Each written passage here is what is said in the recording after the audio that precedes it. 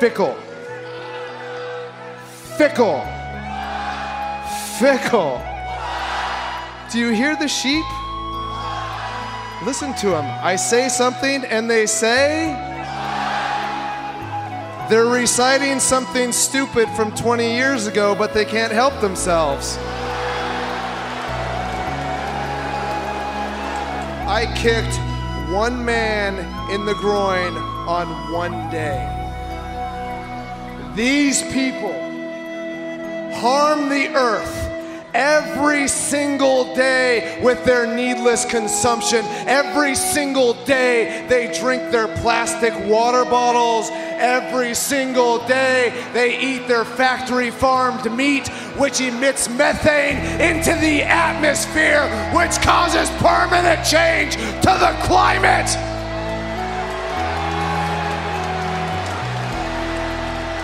If you want to count sins, I kicked one man in the groin on one day. These people commit countless atrocities against the earth and future generations every single day, every single week, every single month, every single year. Count the sins.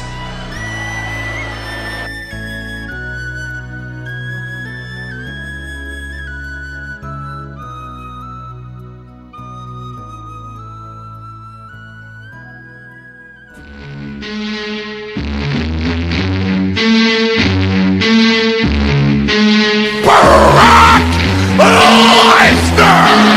I am the man! This is my yard now. Who wants to walk with Elias?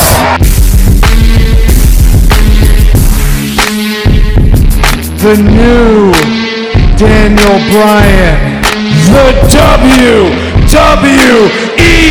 Champion! Sabre Jr.!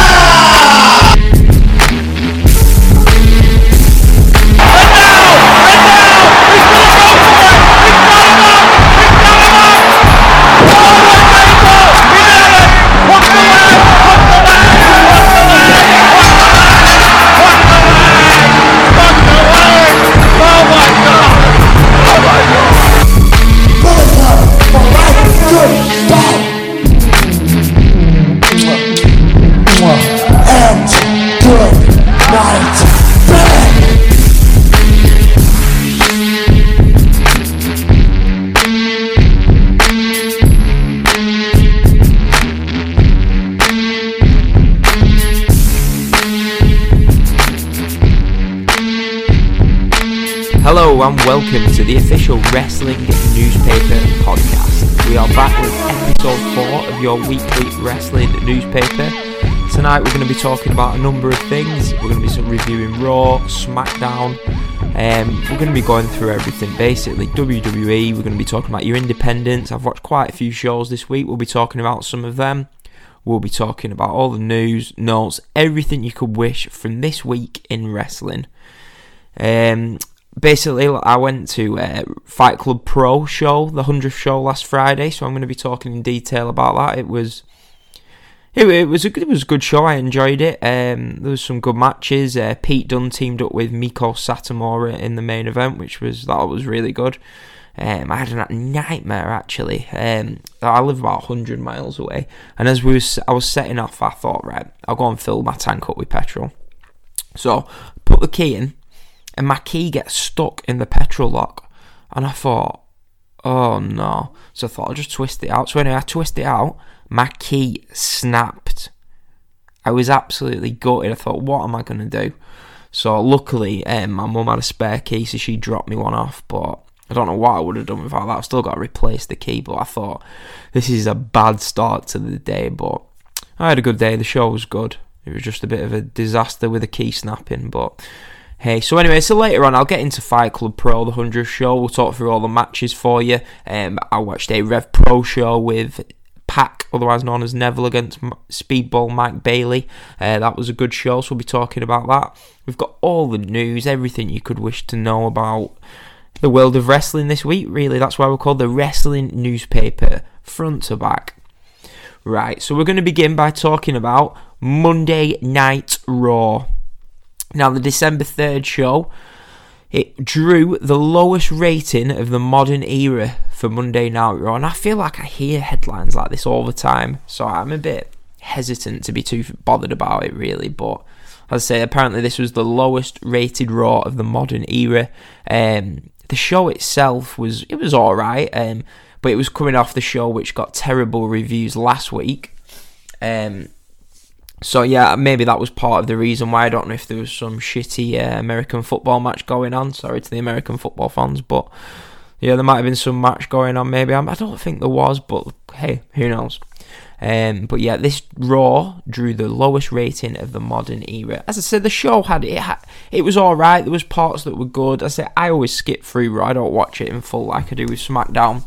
So that's probably why I don't mind it as much as everyone else. Or I can't be bothered with all the adverts that you get on Raw. Over here in the UK, you get an advert every 15 minutes, whereas in America it feels like it's every 6 or 7 minutes. So I can't be doing with that. Unless it's a massive Raw, I won't be staying up for it and watching it live. So yeah, so this Raw, it was dubbed as Drew McIntyre Appreciation Night. I'll just skip to that segment. I don't think it opened the show. The women opened the show, as they did incidentally on SmackDown. But yeah, the show begins with a women's stuff, but I won't get into that. Yeah, so Baron Corbin, he's out there, he presents Drew McIntyre with a medal. I don't know if this is a bit of a tease, maybe Kurt Angle could be coming back, maybe not.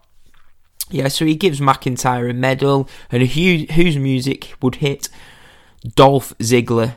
And Dolph Ziggler, he comes to the ring, and I thought last few weeks they've sort of split. I said last week they'd split McIntyre and Ziggler, they weren't in the same segments. Basically, Ziggler comes out and he just talks about where was he in the video package that was shown for the Drew McIntyre tribute.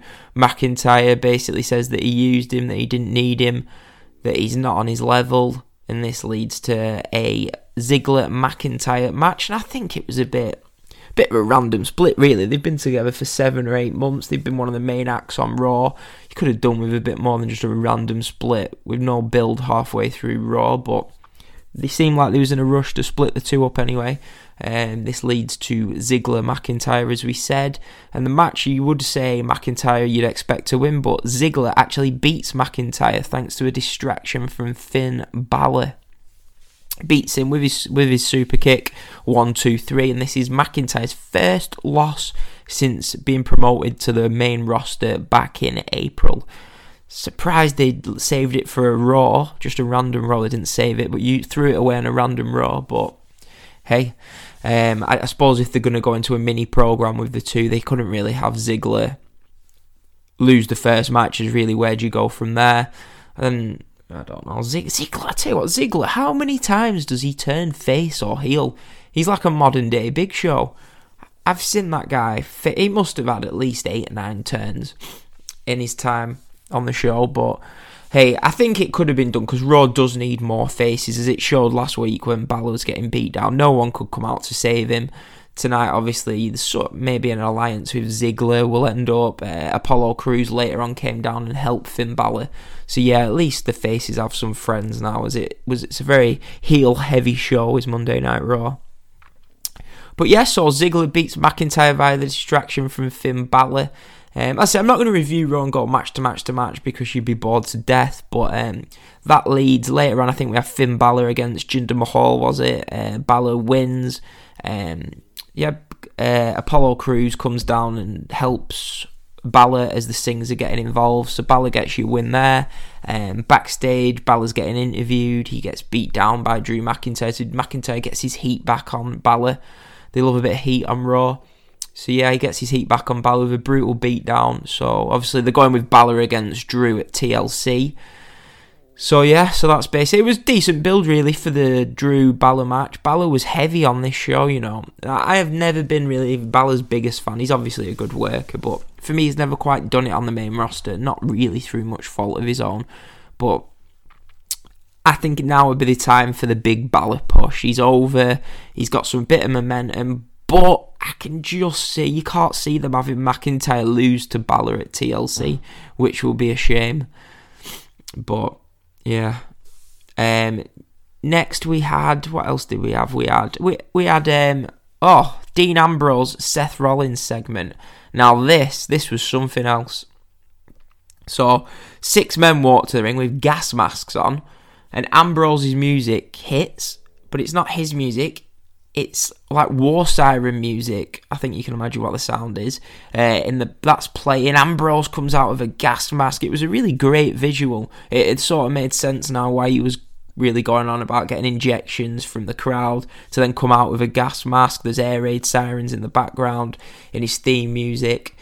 I'd say a great visual. He then talks about the crowd being infected. He goes in on the crowd for 5 minutes. I thought it's not quite as good as the Daniel Bryan stuff on SmackDown, but it was really good. And then Rollins attacks him through the crowd. They have a really good 5-minute brawl. You couldn't really take your eyes off it. I'd say as far as brawl goes, this was a really good one. They got in the crowd.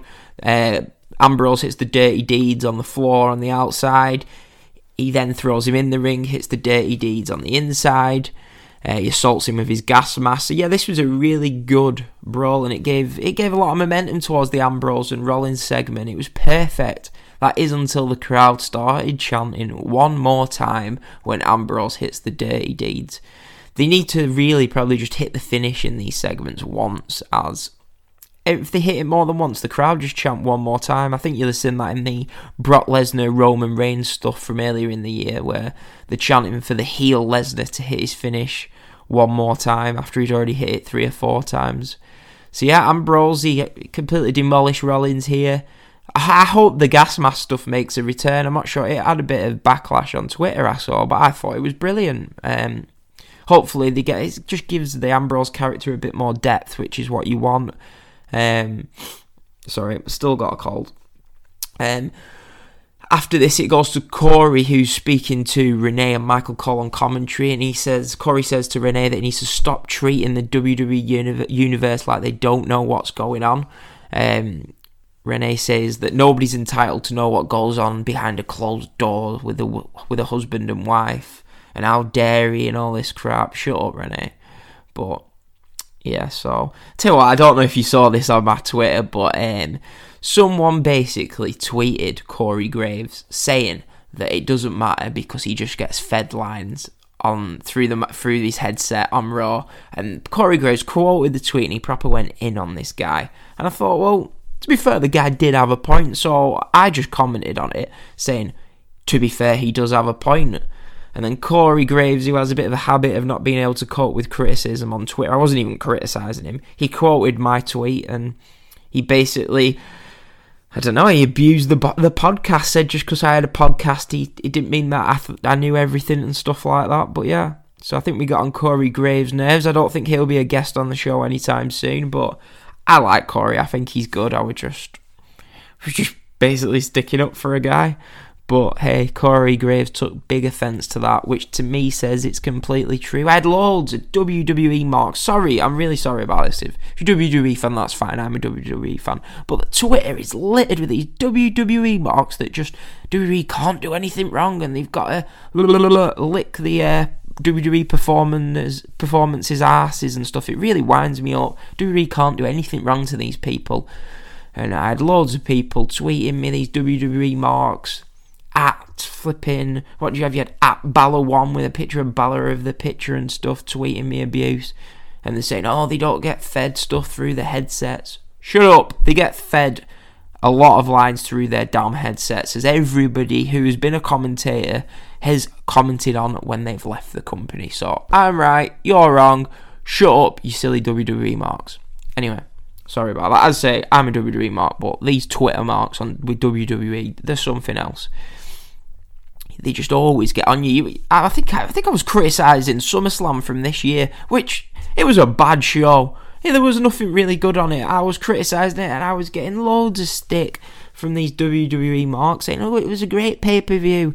You don't get this in New Japan." Shut up.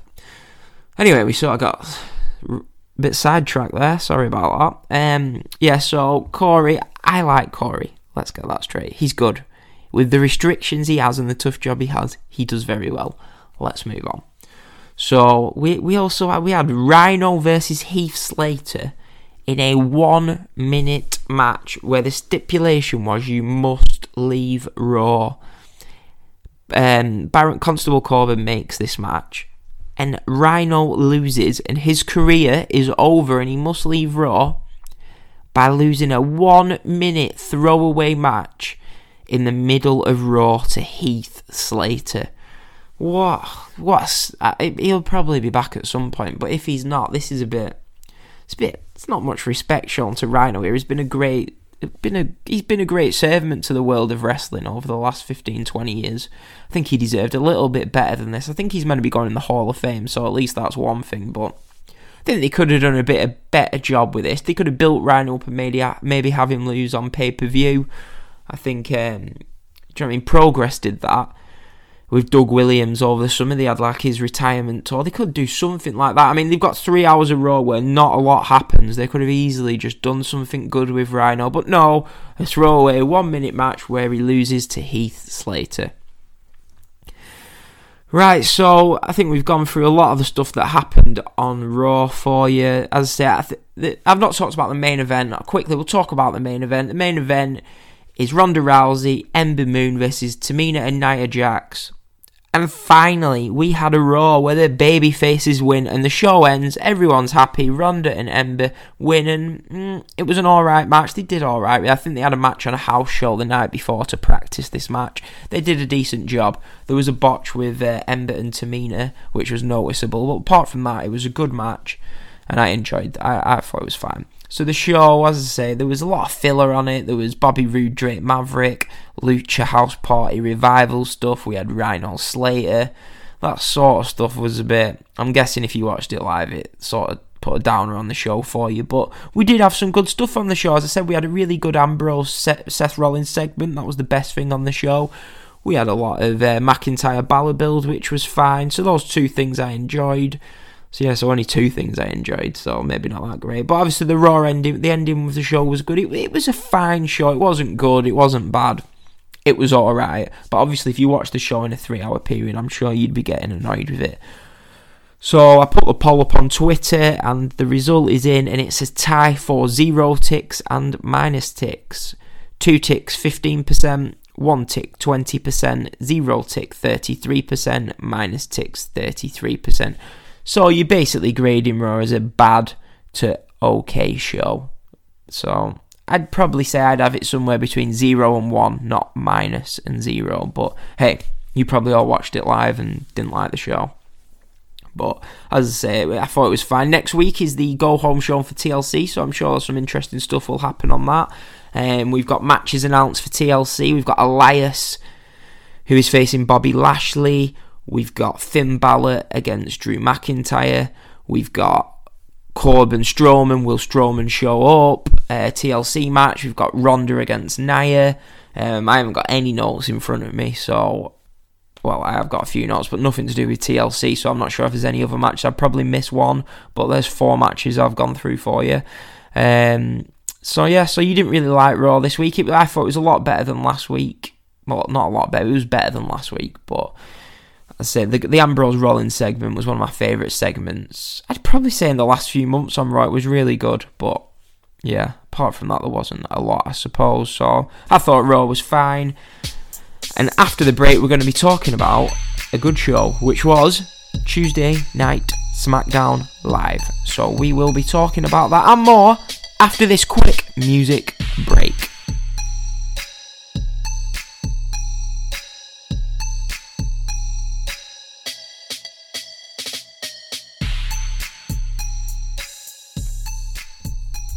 Okay, hope you all enjoyed that one. We are back on the show, and next we are talking about SmackDown Live from the 4th of December on Tuesday night.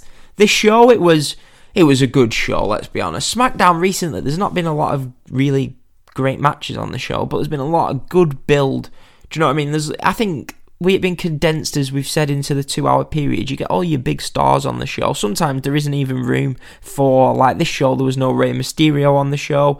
Don't think there was a Nakamura. It doesn't ring a bell. But yeah, so you can leave them off the show and you still have a really good show.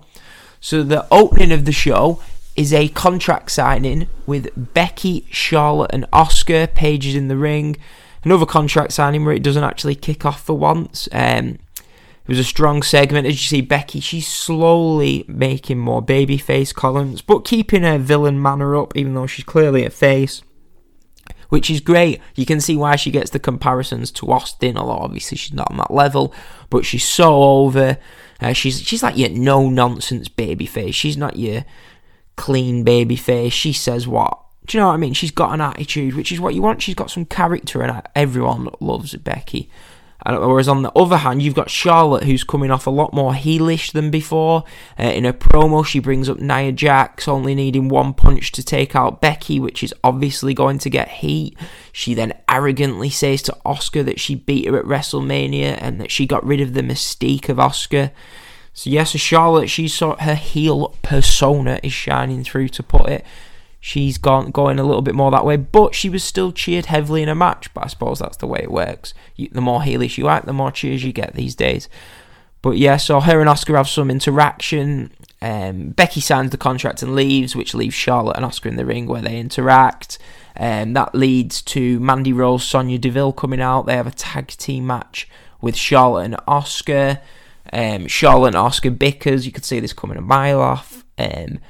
Charlotte, I think, attacks Asuka, then Asuka kicks Charlotte, which leads to Sonya Deville getting the pin on Charlotte. That was interesting. Sonya Deville, as we noted last week, finished second in the Battle Royal. Now she gets the pin on Charlotte, so they look like they're maybe giving Sonya Deville a push, and they're obviously high on Mandy Rose. So yeah, that could be interesting. Sonya, she's alright, do you know what I mean? She needs more opportunities.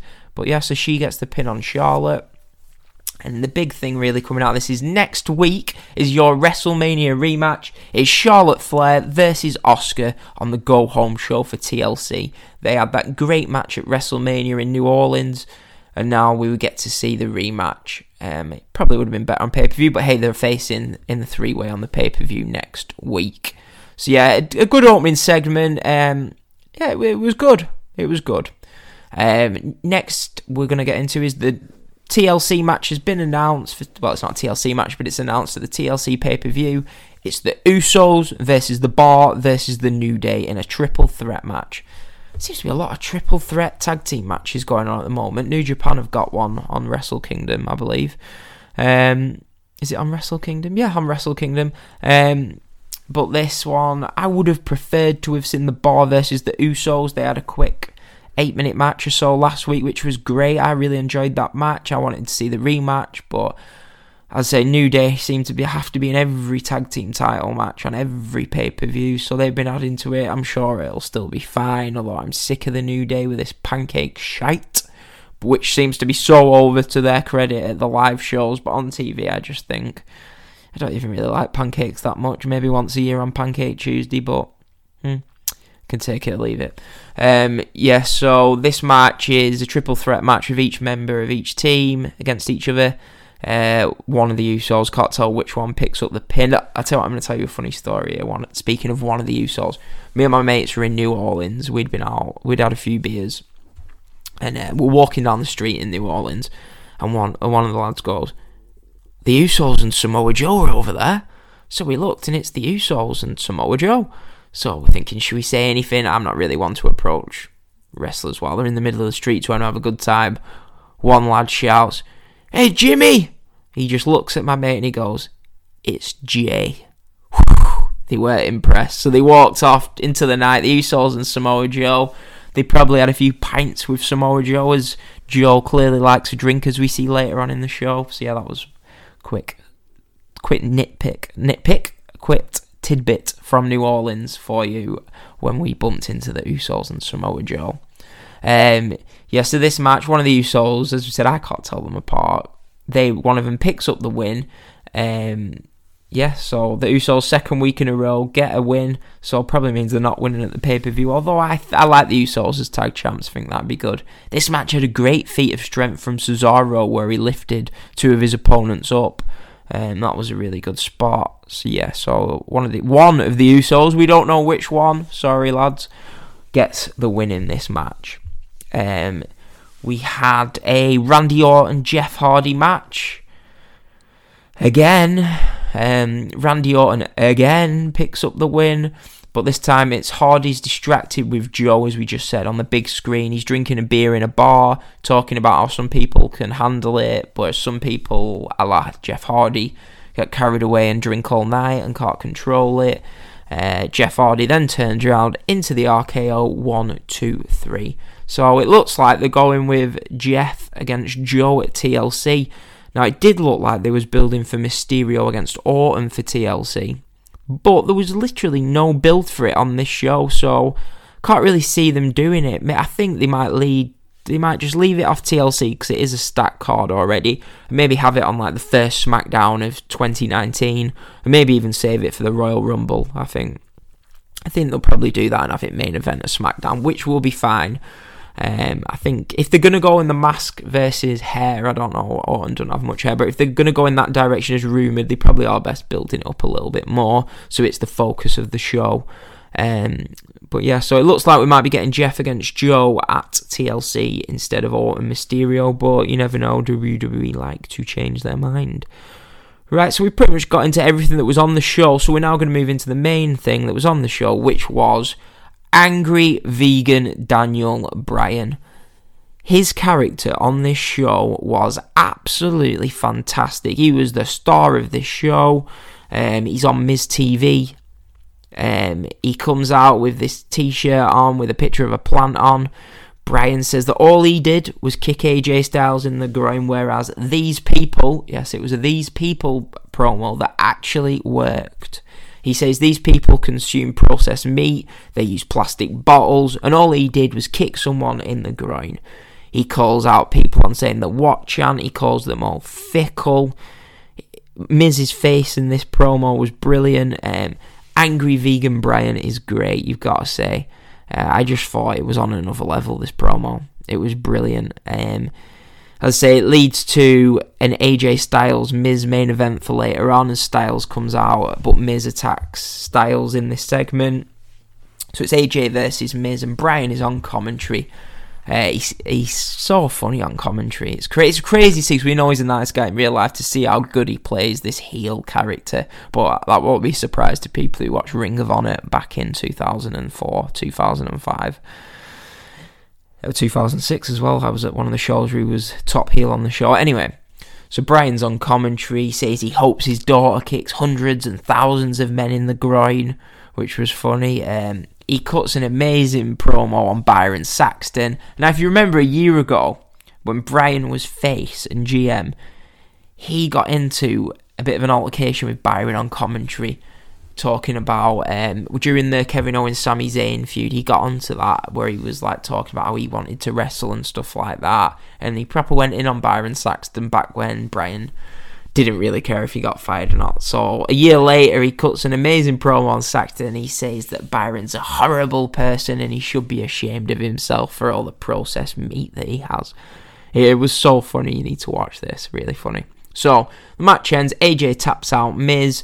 This leads to a Daniel Bryan beatdown on Styles. He annihilates Styles' knee with a heel hook. Annihilates his leg with the heel hook. He then posts him numerous times. He gets on the announce table. He gets Hamilton, the announcer. What is it? Is it Greg Hamilton, to announce that the new Daniel Bryan is WWE champion. He calls the crowd fickle. He's screaming at them. He's calling them out. And then just as the little icon in the bottom corner comes up during the promo to end the show, Bryan runs back into the ring. He gets his submission on Styles again, and the show goes off air with Styles begging the referees to get Bryan off him. This was brilliant. Brilliant build to AJ. Bryan, as I say, this stole the show, the stuff on this show from Bryan. It was brilliant. So really, if you look at these two shows, The two big matches on Raw and SmackDown from the men's side is Rollins Ambrose and Bryan AJ.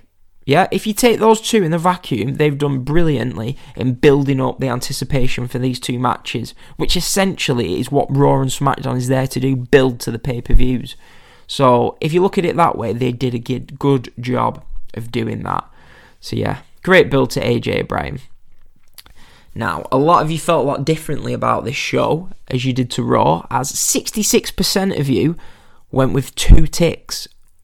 17% 1 tick, 10% 0 tick, 7% of angry meat eaters going with minus ticks. Yeah, so you all thought, the majority thought it was a good to great show.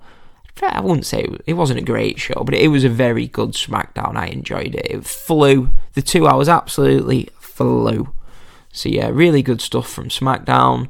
That's been the case for the last few weeks. SmackDown has been on a bit of a roll these last few weeks since the Survivor Series show, apart from the first show after Survivor Series, but the last 2 shows have been really good, coming off their 6-1 defeat, which is still not played into any storyline. I don't know if this Shane McMahon heel turn's gone off the radar or whatever, but why did they lose 6-1? As I've harped on about, nothing came out of it. Survivor Series is just like a live event at this point. Meaningless. Anyway, let's not end it on a bad note. So next week we're going to have Charlotte Asuka. We've got a rap battle which will be horrendous, but we've got Charlotte Asuka which will be good, and I'm sure we'll have the new Daniel Bryan and AJ Styles interaction, which will be great as usual. So I think it's time to get into your awards of the week. We're going to go winner of the week. Can't be anyone else. The new Daniel Bryan is the winner of the week. Your loser of the week, there could be a few, but I'm going to go with Rhino. I can't give it to Bobby Roode again. I'm going to go with Rhino. His career ended in a 1-minute match. So Rhino is your loser of the week. Now, match of the week, there wasn't really many strong matches on Raw or SmackDown, if any, really. There wasn't anything on the level of the Rollins-Ziggler match from last week.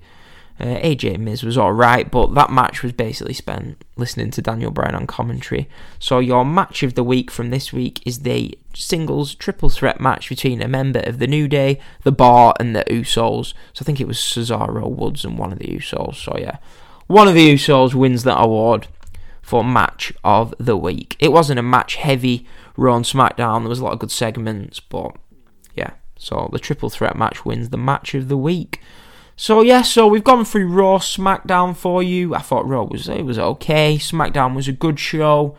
We had good build towards 2 of the big matches at TLC. Next week is your go-home shows for TLC, so I'm sure they'll be interesting. We'll be reviewing Raw and SmackDown next week for you. So yeah, I think that's really it from Raw and SmackDown. After the break, we're going to be talking about everything independent. Fight Club Pro, I'm going to be reviewing the Fight Club Pro 100th show and talking about Rev Pro.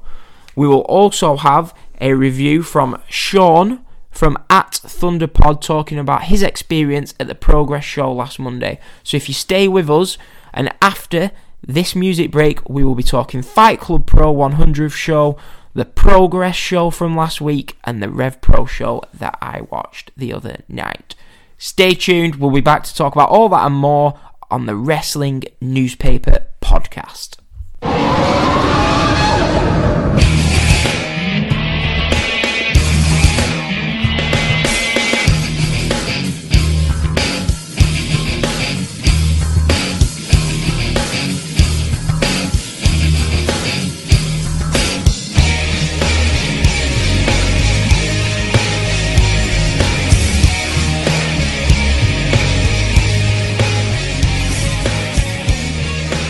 Hello, back on the show. I hope you enjoyed your quick halftime music break. As I've said, we're now going to be moving on from WWE for the time being at least, and we're going to be talking about the independent show over here in the UK that I attended last week, which was Fight Club Pro, their 100th show. Yeah, so Fight Club Pro, for people who don't know, Fight Club Pro, they are Trent Seven's independent company. They're based in Wolverhampton in England, which is basically, it's pretty much in the centre of England. So a lot of people from London can get up if need be. I myself am about 100 miles north, I can get there. So yeah, so Fight Club Pro, Fight Club Pro, you've got Progress and you've got Rev Pro, which are probably the two biggest. Fight Club Pro, they're probably just behind, the biggest in England anyway, for me. They have some great wrestlers on the show. They have good shows. I'd say if you compare it to the US scene, you probably Fight Club Pro are probably more the PWG style. Do you know what I mean? Where it's basically just trying to get good matches on the show. They do have some stories. They've probably, for me, got the best heel faction possibly in the independent scene at the moment. Schadenfreude, I can never pronounce it, but yeah, Schadenfreude, they're basically a heel group. They've got the likes of Walter in it, probably won't anymore, but Walter, Chris Brooks, Jonathan Gresham, Aussie Open, Kyle Fletcher, Mark Davis, so they've got Shitty Little Wolf in there as well. So yeah, so they've obviously they're probably the top heel group in England at the moment, definitely for me. So anyway, so I made my way down to Wolverhampton last Friday after recording the show. It was about a 2.5 hour drive. There wasn't much traffic on the motorway, thankfully. But yeah, so I was quite excited for this show. Obviously, with it being the 100 show, he's expecting big things, but I'm guessing they had to rejig everything. Obviously, with the announcement last week that WWE were stopping talent from wrestling for independent companies. Now, the rumours were that they would still be able to wrestle for Progress, Fight Club Pro, ICW. However, this isn't anything to do with this show, but on the next show, the night after the 100th show, Schadenfreude put on their own show, and they booked Trent Seven, Pete Dunne, and Tyler Bate in a loser leaves town match, which, spoiler alert, they lost. So Trent Seven lost a loser leave town match in his own promotion. Yeah, so thanks for that, WWE. But hey, UK independent wrestling will keep going no matter what WWE tries to throw at them. Sorry. Anyway, so the show started at 8 o'clock. It was, I think the crowd was probably about 800 maybe. It opened with Trent Seven coming out. He talks about how they did 100 shows. He's quite a funny guy, and he went, some of them were absolutely shit. But yeah, so he came out. This would be his last opening welcome to Fight Club Pro, for the time being anyway. Fight Club Pro, they always have a scramble match on the show, and this match had Chuck Mambo in it, Chris Brooks, Session Moth Martina, Lucky Kid, Orange Cassidy, Clint Margera, and they actually sort of botched the finish in this match, it felt like, anyway, as the ref counted 3, even though it was the guy kicked out. But yeah, Chuck Mambo, he always wins scramble matches in Fight Club Pro. He's a good wrestler, he's improved a lot. He wrestles for Progress, he's got sort of the beach guy gimmick. He's a good worker. I think he'll probably be pushed higher up the card later on. No, next year in Fight Club Pro. But yeah, he gets the win in this. I don't know if anyone's ever seen Orange Cassidy before, but he's got a great gimmick where I don't even know how you describe it really. He just basically pretends people are touching him. I don't know. I don't even know how to describe it, to be honest. Go and check out the Orange Cassidy gimmicks. I'm guessing Wikipedia can describe it better than I can. Next, we had a match which I was quite excited about, really. Yeah, this is two of my... I don't really have favourite wrestlers, but I'd say two of the wrestlers that I think are really good, and that is one of the best workers in independent wrestling, Jonathan Gresham. He took on El Phantasmo.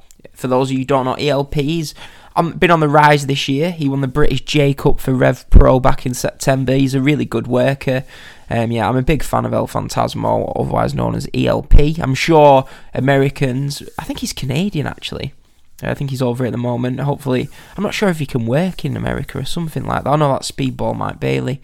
But yeah, ELP, I'm sure. Check out ELP, he's a really good worker. Anyway, this match, it was probably your 3-star sort of level match. It didn't really get as much time as I'd have liked. It probably went about 10 minutes.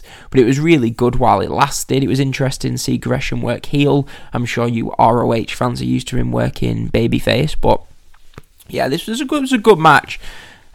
Gresham gets the win over ELP, so I enjoyed this match. Next, we had the Hunter brothers facing Walter and Timothy Thatcher, otherwise known as Ringkampf, representing Schadenfreude. Ringkampf are the Fight Club Pro Tag Team Champions. Actually, no, what am I on about? They're not the Tag Team Champions. We'll get onto that in a minute. Okay. So basically, the Hunter Brothers against Ringkampf. It was a great match. Do you know what I mean? I really enjoyed this match. I thought Flipping cat's getting on my nerves. Anyway, yeah, so Hunter Brothers Ringkampf, it was a great match. This was probably the best match on the show for me. Possibly. It was you're probably looking about a 3 3/4, 4-star match. Walter was great in this match.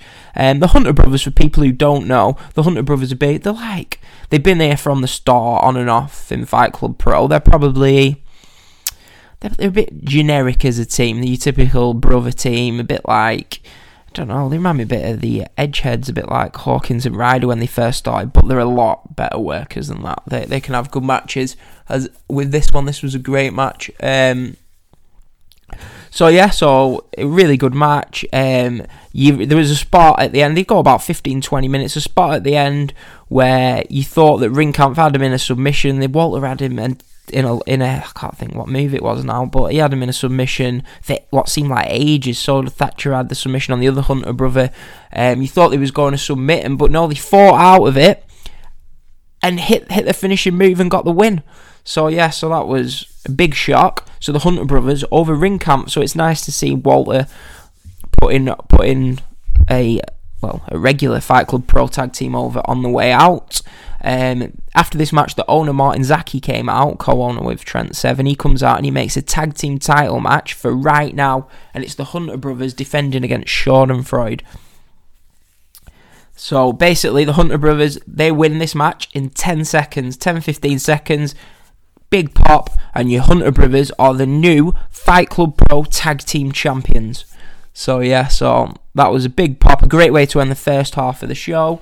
Half time, I don't drink obviously because I was driving, so I treated myself to I think I had a Red Bull at half time. I checked out some of the merch stands. It's really good at Fight Club Pro because it's like they just have tables where all the wrestlers sit at, where sign merch, take pictures, sell their merch, and they're just stood there watching the matches the whole show. It's a really intimate atmosphere at Fight Club Pro. I love it. Honestly, I can't stress how much I think you should all check out a Fight Club Pro show.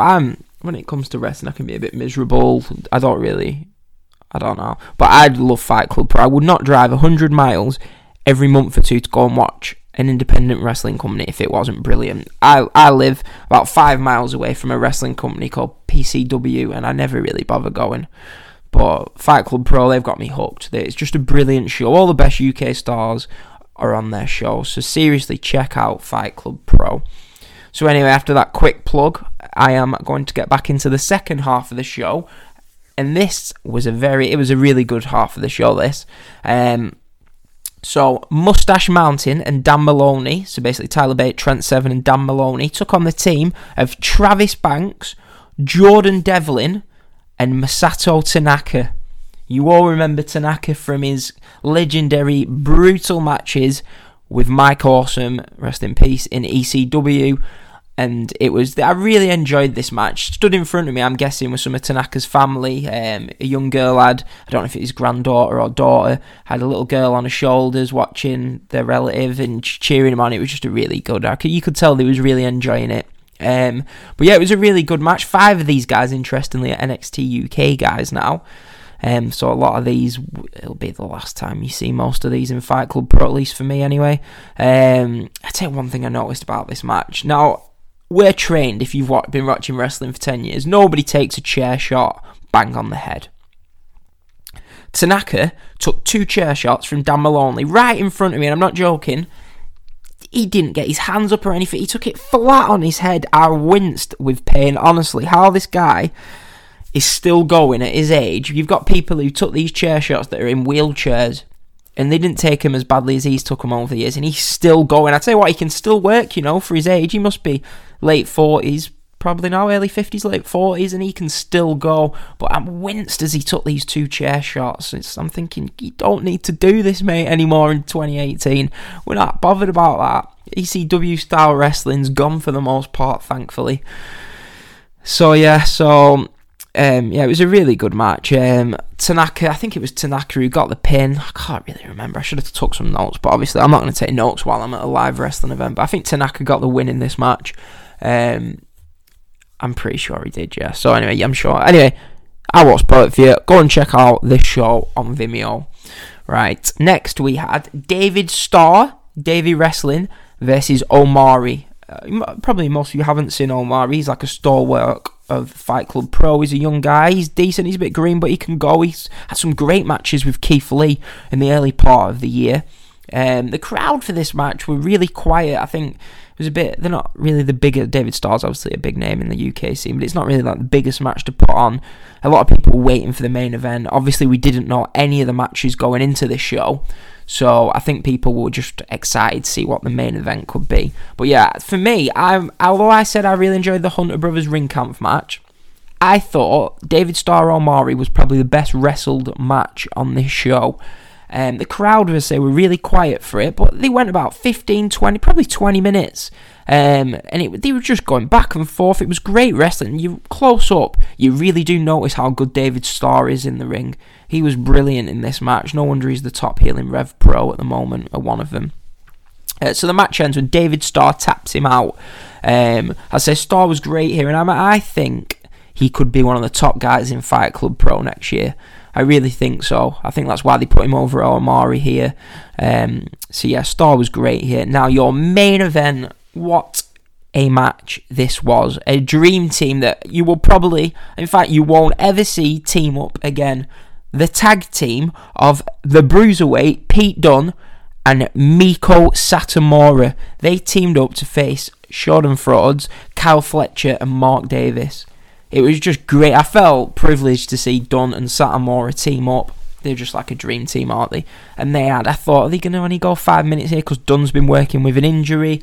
No, none of that. I reckon they went about a good 25 minutes in this match. It was back and forth.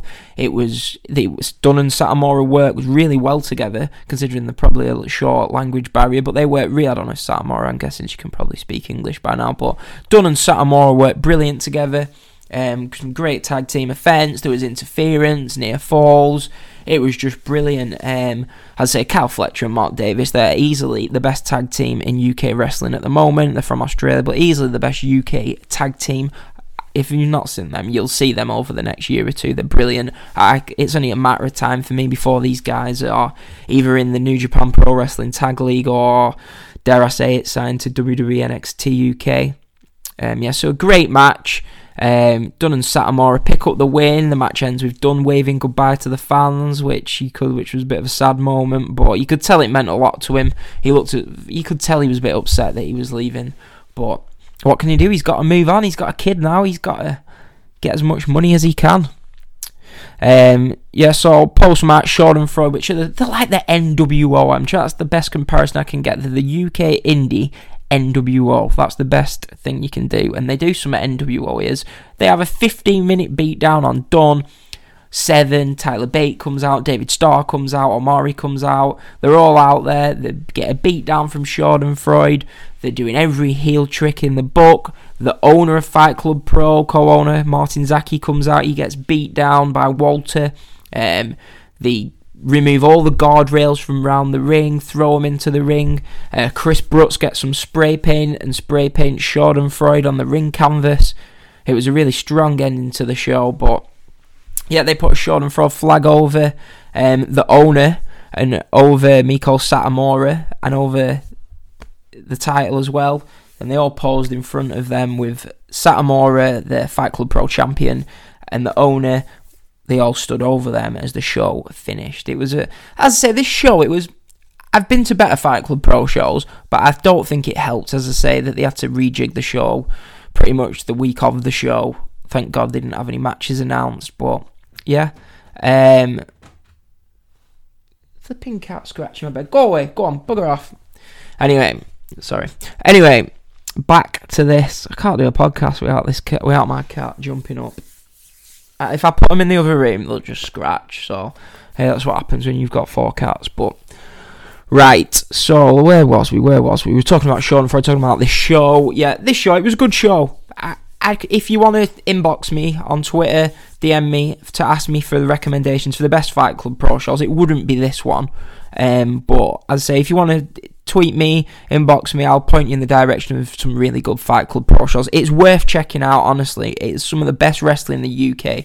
Progress get the headlines, but Fight Club Pro's 10 times better than Progress, for me. Anyway, Progress might make better t-shirts, but that's about it. So yeah, this show, it was a good show.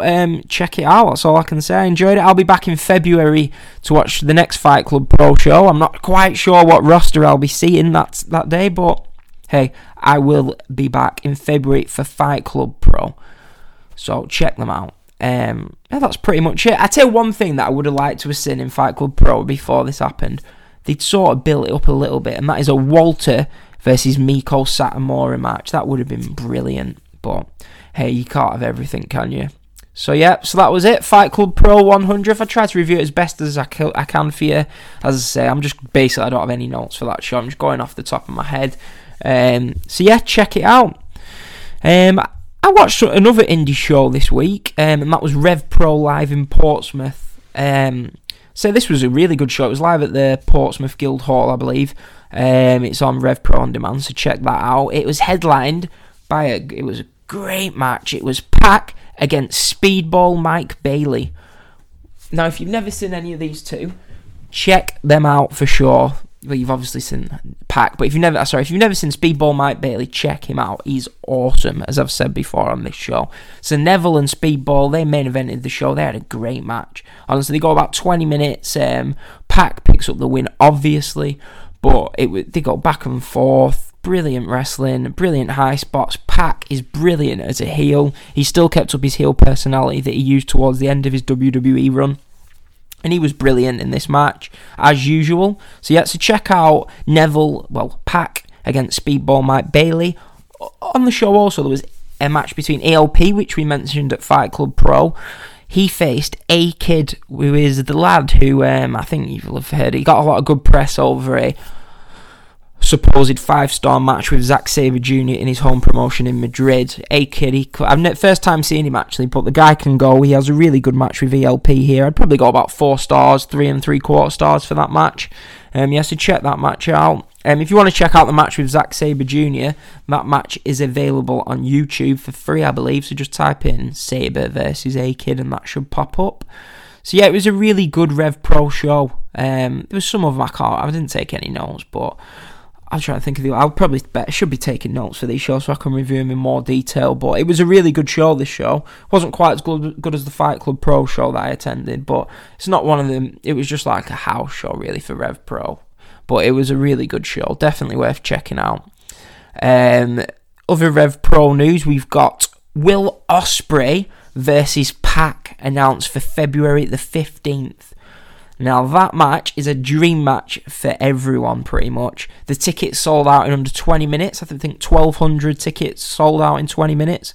That's brilliant for Rev Pro. It's good to see that some wrestlers, i.e. your Will Ospreays, i.e. your Pacs, still in the English UK wrestling scene. So that would be great to see them. There's something for the UK fans to look forward to next year. Ospreay versus Pac.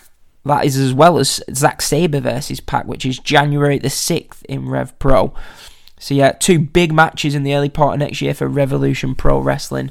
Definitely check them out. I'd say if you're not familiar with Rev Pro and you're going to WrestleMania this year, they have a show on the Friday before WrestleMania at 4 p.m.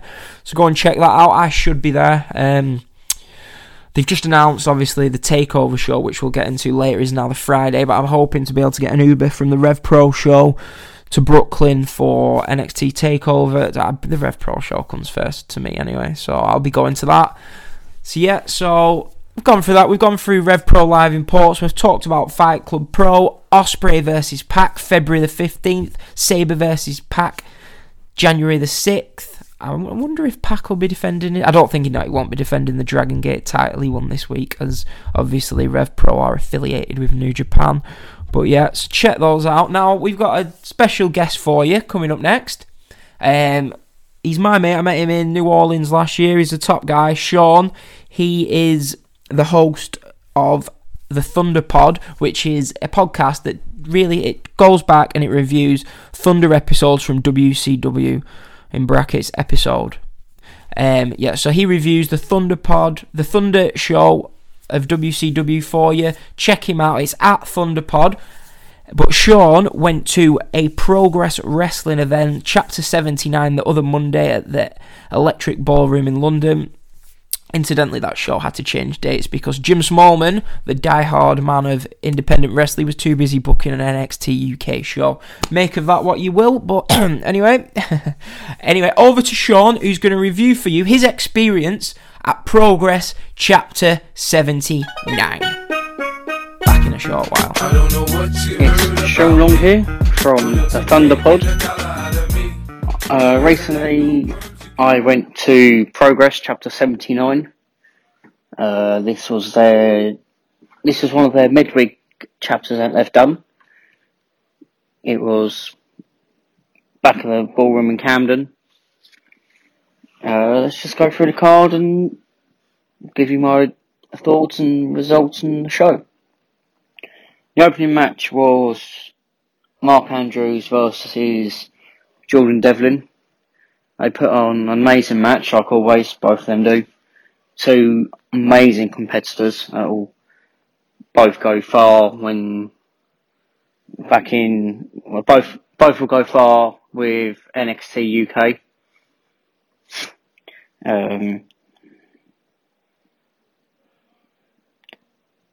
Devlin got the win of this match. There was one spot in particular that really got the crowd popping, and that was a reverse Rana from the top rope from Mark Andrews.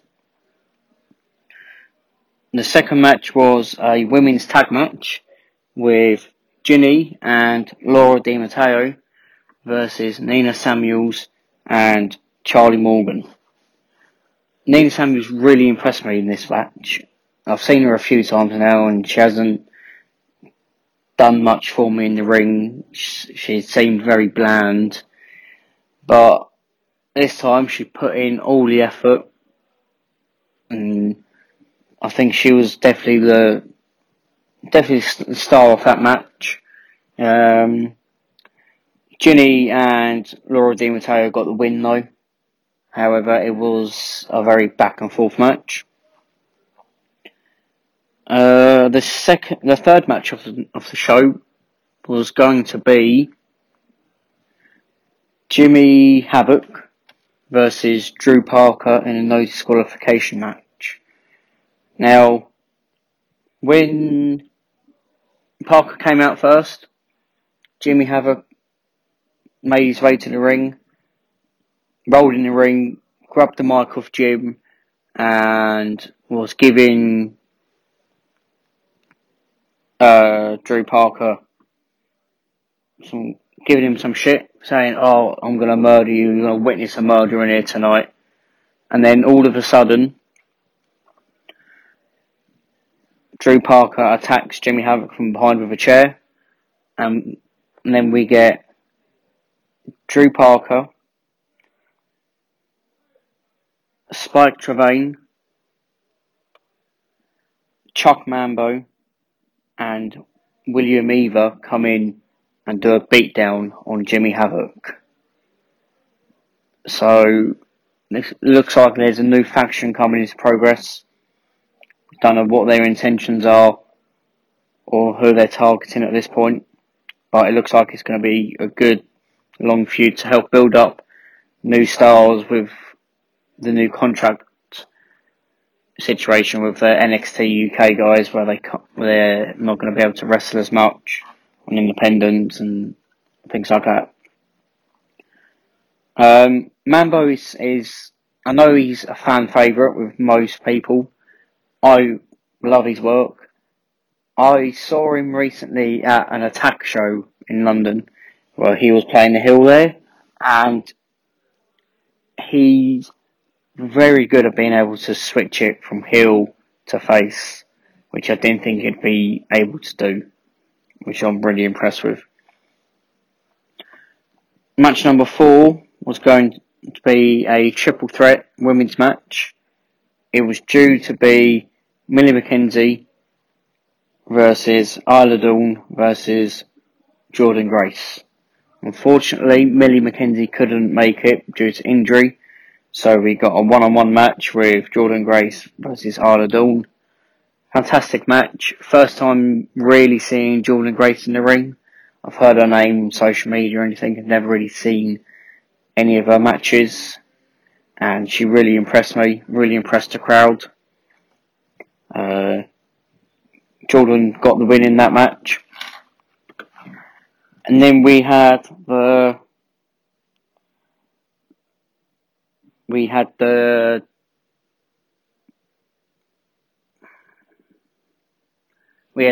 Trent Seven's Atlas Championship Invitational Open. Trent comes to the ring. He does his entrance, and then we hear the Aussie Open music. As we know, Mark Davis has an open challenge for any title. He walks out first. He wasn't in his gear. And then follows Carl Fletcher in his gear. And he is the one taking the challenge. I know most of you are saying, but he doesn't reach the weight limit. He's too small. Recently, if you look in the past few months, he's bulked up massively. And that match was amazing. For me, I'd say that match was definitely my match of the night. Back and forth, great spots, crowd really into it. Trent Seven got the win and he retained his title, but it really elevated Carl Fletcher, and you'd definitely be able to see him as a single star in the near future. We then had the interval. We come back and we've got Team Tremendous versus the Anti-Fun Police.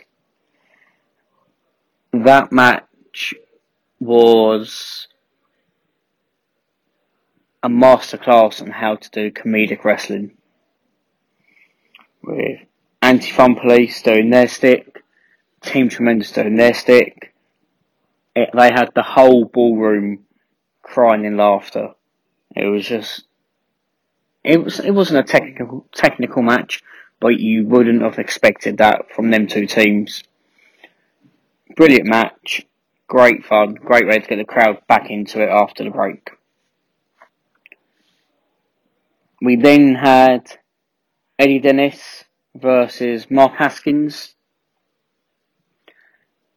Yeah, what can I say? It was a good match. Nothing really stood out to me during the match. Very, very solid in the ring by both workers, as we know they both are.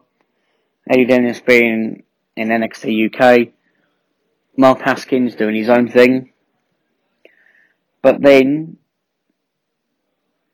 Haskins won the match, I believe. No. Eddie Dennis won the match, my apologies. But then, once again, we get the new group of Mambo, Spike, William Eva, and Drew Parker coming out, and they attack both Eddie Dennis and Mark Haskins. So with this, it looks like they're trying to go after the old timers in progress. Maybe try and get revenge, or try to make a name for themselves within progress, attacking the veterans. Just have to wait to see how that plans out.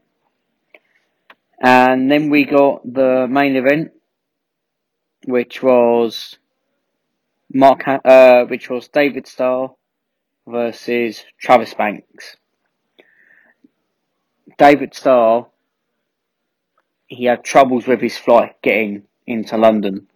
He landed in Heathrow at 7 o'clock, and that was the time of the first bell. He had to get a 45-minute Uber from Heathrow to the ballroom. I live in Heathrow, and I know how much of a bitch that journey can be. He managed to get there for the main event, put on a brilliant match like always. Travis Banks got the win. It wasn't much to go on for, but it was a good solid match. Read reports apparently that David Starr rolled his ankle in that match. That's why he had to take a night off the next night, competing for RPW. But it was still a brilliant match. What I found interesting is this could be me reading into it too much. Okay? But majority of the NXT UK stars got the win on tonight's show.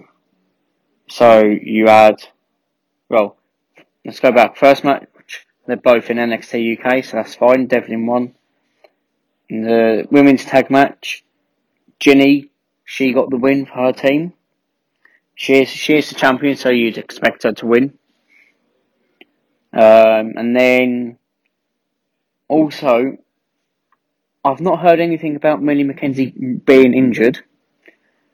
Was that just a play? Because apparently there's reports that now WWE or NXT UK stars can't wrestle any other promotional wrestlers. And Jordynne Grace is signed with Impact. So is that what they've had to do? They've had to say Millie was injured? Don't know. I could be looking too much into that. Trent Seven won, obviously, because he's the champion. Okay. There might have been an upset, but I thought there would be. You then had Eddie Dennis getting the win in his match. And then you also had Travis Banks getting the win in the main event. All of them are signed with NXT UK. We know Progress work very closely with them. Jim, Glenn and John all work behind the scenes for them. So that just could be something to come. My personal match of the night was the Atlas Championship match. Carl Fletcher versus Trent Seven. An amazing match. Trent Seven can really turn up the in-ring ability when he wants to. We all know him for some of his comedy spots, like when he gets chopped and he does the feint, things like that. But he's behind all that. He's a solid wrestler, and I think it will be good for the Atlas Championship to have someone like that, the big name, to then elevate other people. I took one of my mates to the show on Monday, and it was his first Progress show, and he loved every minute of it. He said the crowd was great, the show was great, and he said he'd definitely go to Progress again. So next time they've got a midweek show on, I'll definitely be going, and I'm looking forward to go for someone who's local as well. Going with one of my mates, so should be good. I'll pass you now back to Dan with the wrestling newsletter, the wrestling newspaper podcast. I hear a voice say, "Don't be so blind. It's telling me all these things that you would probably hide. Am I your one and only desire? Am I the reason you breathe, or am I the reason you cry? Always, always, always, always, always, always. I just can't live without you. I love you, I hate you, I can't get around you. I breathe you, I taste you, I can't live without you. I just can't take anymore. It's like a solitude. I can say I'm out the door, and now I'm done with you. Done with you. Yep, so another great tune there, and thanks to Sean for his review of the Progress show that he attended last Monday. Hopefully we'll have Sean back on the show to review future indie shows that he watches. So I might get him to review WrestleMania for me, as he's not going this year, so I'd like to get Sean to review WrestleMania, but I might have to twist his arm for that. Anyway, right, we are back on the show, and we are now going to do, it's the last part of the show, we're going to talk about all the news, all the notes from the world of professional wrestling from this week. Right, let's get into it, because, actually, in a short while, the tickets for Monday, I got my tickets for... Well, we'll start off with this, sod it, right? Yeah. So basically, this week, tickets for Raw, SmackDown, and NXT came out for WrestleMania week. The prices for these tickets, they're almost double what they were last year. Absolutely ridiculous for a show that's fallen in the ratings, charging that much. I'm guessing it's possibly to do with the New York market, but... Pim Rain bouncing off the conservatory. If you can hear that, I'm sorry about that, but... If you can't hear it, I don't know what I'm on about. But yeah, so the tickets came out this week for Raw, SmackDown, NXT. Charged a ridiculous amount of money it cost, but hey, I ain't willing to pay that. So I got lower bowl tickets for NXT TakeOver. I think that cost me $75. For Raw, I didn't get my Raw tickets because they were so dear. I'm going to be getting my Raw tickets in about 20 minutes when they come back on sale. So I'm going to try and get a cheap seat for that. At SmackDown, I got a restricted view ticket, which is the lower bowl, and it's like in the corner. But my mate Danny, who reviewed the NXT UK show for us the other week, he sat there for SmackDown in New Orleans, and he had a great view. And this ticket cost me $30. So instead of paying $200 for a seat a couple of blocks down, I can just pay $30 for that, and I can see everything. So... that was the smart decision. Today I'm going to try and get the $30 ticket for Raw, as to be honest with you, it's costing me an arm and leg getting to WrestleMania every single year. I've got a little girl, and paying for her, paying for myself, and paying for New York, and WrestleMania every year is a dear do, so I've got to try and budget a little bit on these shows. It's not like back when I was a young lad and I could spend $500-600 on a WrestleMania ticket, but hey, those days are over. Yep, so hopefully I get a decent seat for... well, not a decent seat, a cheap seat for Monday Night Raw for WrestleMania week. So that will take you into some other news, which was the big news last weekend. We haven't had a show to talk about this since, but WWE changed NXT TakeOver from Saturday night to Friday night and put the Hall of Fame show in its place, which... that's very interesting. Like, obviously, it means that we can all now go to TakeOver and the New Japan show. So that is, but I think they've changed it because they didn't think TakeOver would sell out. TakeOver usually doesn't sell out until the day of the show, right? So if you take away 15,000 fans from that show, do you know what I mean? They would have still almost sold out, possibly, but I don't think they'll definitely sell a lot more tickets and quicker now, because people can now go to both shows. So yeah, it's a smart decision for them. Apparently the company reason is that WWE thinks people fly in for TakeOver on the Saturday, which results in the Hall of Fame being empty on the Friday, which is a load of crap, because half of us fly in days before this. So yeah, that's a load of crap. But apparently that's what they think. They think fans will fly in on the Friday now for TakeOver, which is a load of crap. Because next year, SmackDown's going to be on the Friday, I'm guessing, unless they tape the SmackDown on the Tuesday. It's like a storm outside. Sorry if you can hear that. Anyway, see, I was at the Hall of Fame last year, actually. We'd done a day of indie wrestling, and we was at the Hall of Fame, and it was half empty. Really empty, that show. So, obviously, they're trying to get it by doing a combo for everything and including the Hall of Fame in it, but no one cares about the Hall of Fame, really, anymore, except your historians, really. But yeah, so WWE NXT TakeOver is now on the Friday, not the Saturday, so you can all attend and watch the New Japan ROH show from Madison Square Gardens and the TakeOver show on separate nights. What a weekend that is going to be. I can't wait for that. Even if you're watching it at home, brilliant weekend. TakeOver Friday, New Japan Saturday, WrestleMania Sunday, Raw Monday, SmackDown Tuesday. Whew, it's going to be a tiring week, that. So yeah, so your other notes that we have got, I'm going to go across, seeing we're talking about MSG, to New Japan. New Japan, they've got 3 shows left on their World Tag League Tour, and there are 4 teams left that can potentially win the Tag League. That is the Gorillas of Destiny, that's Tama Tonga and Tangaloa, Evil and Sanada, Ishii and Yano, and Archer and Davey Boy Smith Jr. So they're the 4 teams left. They face one of the other teams on today's show, which I believe, I think it might have already took place. I've not had a chance to look. The final is on Sunday, so make sure you watch that. To you American listeners, I think it will be early hours of... it'll be late Saturday night, early Sunday morning for you. For me, it's about Sunday morning, like 9 a.m. So yeah, be sure to watch the finals of the Tag League. Also for Sunday's show is Kota Ibushi taking on Goto for the Never title, so that is an interesting match. Obviously, because if Ibushi can win the title, the rumour is it's more than a rumour.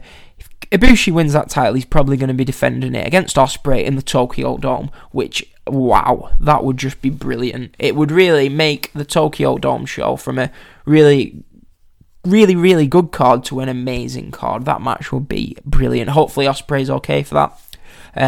The Young Bucks will be appearing on that show, so for you Young Bucks fans, check that out. So you've got Young Bucks on the show, Ibushi against Goto, the finals of the Tag League, so be sure to check out that New Japan show Sunday morning. I'm trying to think if I've got anything else. New Japan, I think that's pretty much it. Well, I'll be talking about that show in next week's wrestling newspaper. I might have a special show during the week, but possibly not, as I've got a really busy week on next week. But if not, we'll be talking about the New Japan Tag League final on next Friday's wrestling newspaper podcast. I'm going to run through other notes, back to WWE, and obviously Vince McMahon officially announced the start of the new XFL, which is February 8th in 2020, so hopefully he'll stop worrying about Raw and booking Raw, but I can't see that happening. But yeah, XFL starts 2020. What else have we got? Oh, another bit of news. We were talking about Rey Mysterio not building up the Orton feud. Apparently, he wasn't on SmackDown because he was on the Raw tour of South America. So that explains why he wasn't on SmackDown. We've got Alexa Bliss. She's still not cleared to wrestle, but she has been at the Performance Center taking bumps. So Alexa Bliss still not cleared, despite rumours that she was cleared. We can confirm she isn't cleared. Let's move. What other notes have we got? 205 Live, how can you believe this, was 16th in the charts of the most watched WWE Network shows from last week. 16th! That is incredible. NXT UK was 8th and 10th, respectively, for their two shows. Mixed Match Challenge was higher than that. The Edge and Christian show was higher than that. So that is worrying for 205 Live. 16th in the charts. It's a shame because it's a good show, but there's just that much content at the moment. It's hard to really watch it. Oh, I don't mind 205 Live, but I really struggle to watch it, if I'm honest. Right. Also, we had an interesting story. I don't know if any of you listen to Talk is Jericho, but if you do, you'll have his podcast partner on that show sometimes. Is Jack Slade. Jack Slade suffered a broken collarbone at the hands of a drunk man who tried to jump on the Jericho tour bus after one of their shows last week. He threw Jack Slade off the bus and broke his collarbone. So yeah, Jericho attacked the man after this. But the man is currently being charged at the moment, so apparently Jericho took him out after he broke his mate's collarbone. But yeah, some idiots about, aren't there? Poor Jack Slade, he comes across a really nice guy as well on that podcast, but hey, things happen, but not good. So yeah, so that's pretty much all your news and notes that I've ran down. I think that's pretty much it. So obviously this weekend you've got a lot. I don't really talk about UFC on this show, but I will be watching UFC Saturday night. But the big wrestling show of the weekend is the New Japan Pro Wrestling World Tag League on Sunday morning for everyone. So we've ran through all the news and notes for you. It's not been the biggest newsworthy week. I was going to talk about a tweet from a UK wrestler where he tweeted saying that he's staying loyal to the UK scene. Well, I am talking about it now. He's staying loyal to the UK scene, and every UK wrestler jumped on his back and had a go at him, but I'm tired of talking about it. Let's move on. Everyone, as they've made the decision, they've gone to NXT UK, whatever, let's get over it. UK independent wrestling can go one way, the wrestlers who sign for NXT UK can go the other. Let's get on with it. Hopefully there's not another massive raid on it, but do you know what I mean? Let's just move on about it. What's done is done now. People can still be, let's concentrate on UK wrestling, getting back, really recovering from this, and I'm sure it will. Check out the Fight Club Pro show, as I said. Anyway, so that's it. That's all your news and notes. As I say, it's been a bit of I don't feel like it's been the best show today. I don't know why. There's not been that much going on that I would have liked to. As I say, I've been really busy this week. I've tried to get you as much stuff on the show as I can. So I'll be back next week. Just make sure you stay tuned into the New Japan show on Sunday. Watch that show Sunday. Show your support to New Japan, which are a great wrestling company. But next weekend, is the big weekend, really, the last big weekend of the year, as we have got Final Battle, which is a great card featuring Sabre against Jonathan Gresham. We've got the TLC pay-per-view, which is really looking like a decent card, you know. I really think that could be one of the better WWE pay-per-views of the year. We've got a New Japan show, the final show before the Tokyo Dome next weekend. So they're three big shows from Ring of Honor, WWE and New Japan next weekend. We will preview all that for you on next week's Wrestling Newspaper. We'll be reviewing Raw and SmackDown go-home shows. We'll have all your news and notes from the week in wrestling. So next week's show, if I don't manage to do the midweek show, which I don't think I will, next week's show, episode 5 of the Wrestling Newspaper, is going to be a bumper edition. We're going to be previewing everything, reviewing Raw, reviewing SmackDown. So yeah, so I hope you've enjoyed the podcast. As I say, it's not been, I don't feel like it's been my best one, but hey, it's been a bit of a nothing week. But I hope you've enjoyed it. Follow us on Twitter at WrestleNewsPAPR. Subscribe to us on iTunes by clicking the link on our Twitter. Subscribe to us on Podbean. Follow us. Review the podcast. I hope you're enjoying it. We're only going to get better. It's a big 2019 for the Wrestling Newspaper podcast. So yeah, I hope you join us next week for episode 5, where we'll be previewing everything for you for next weekend. Thanks again. See you later.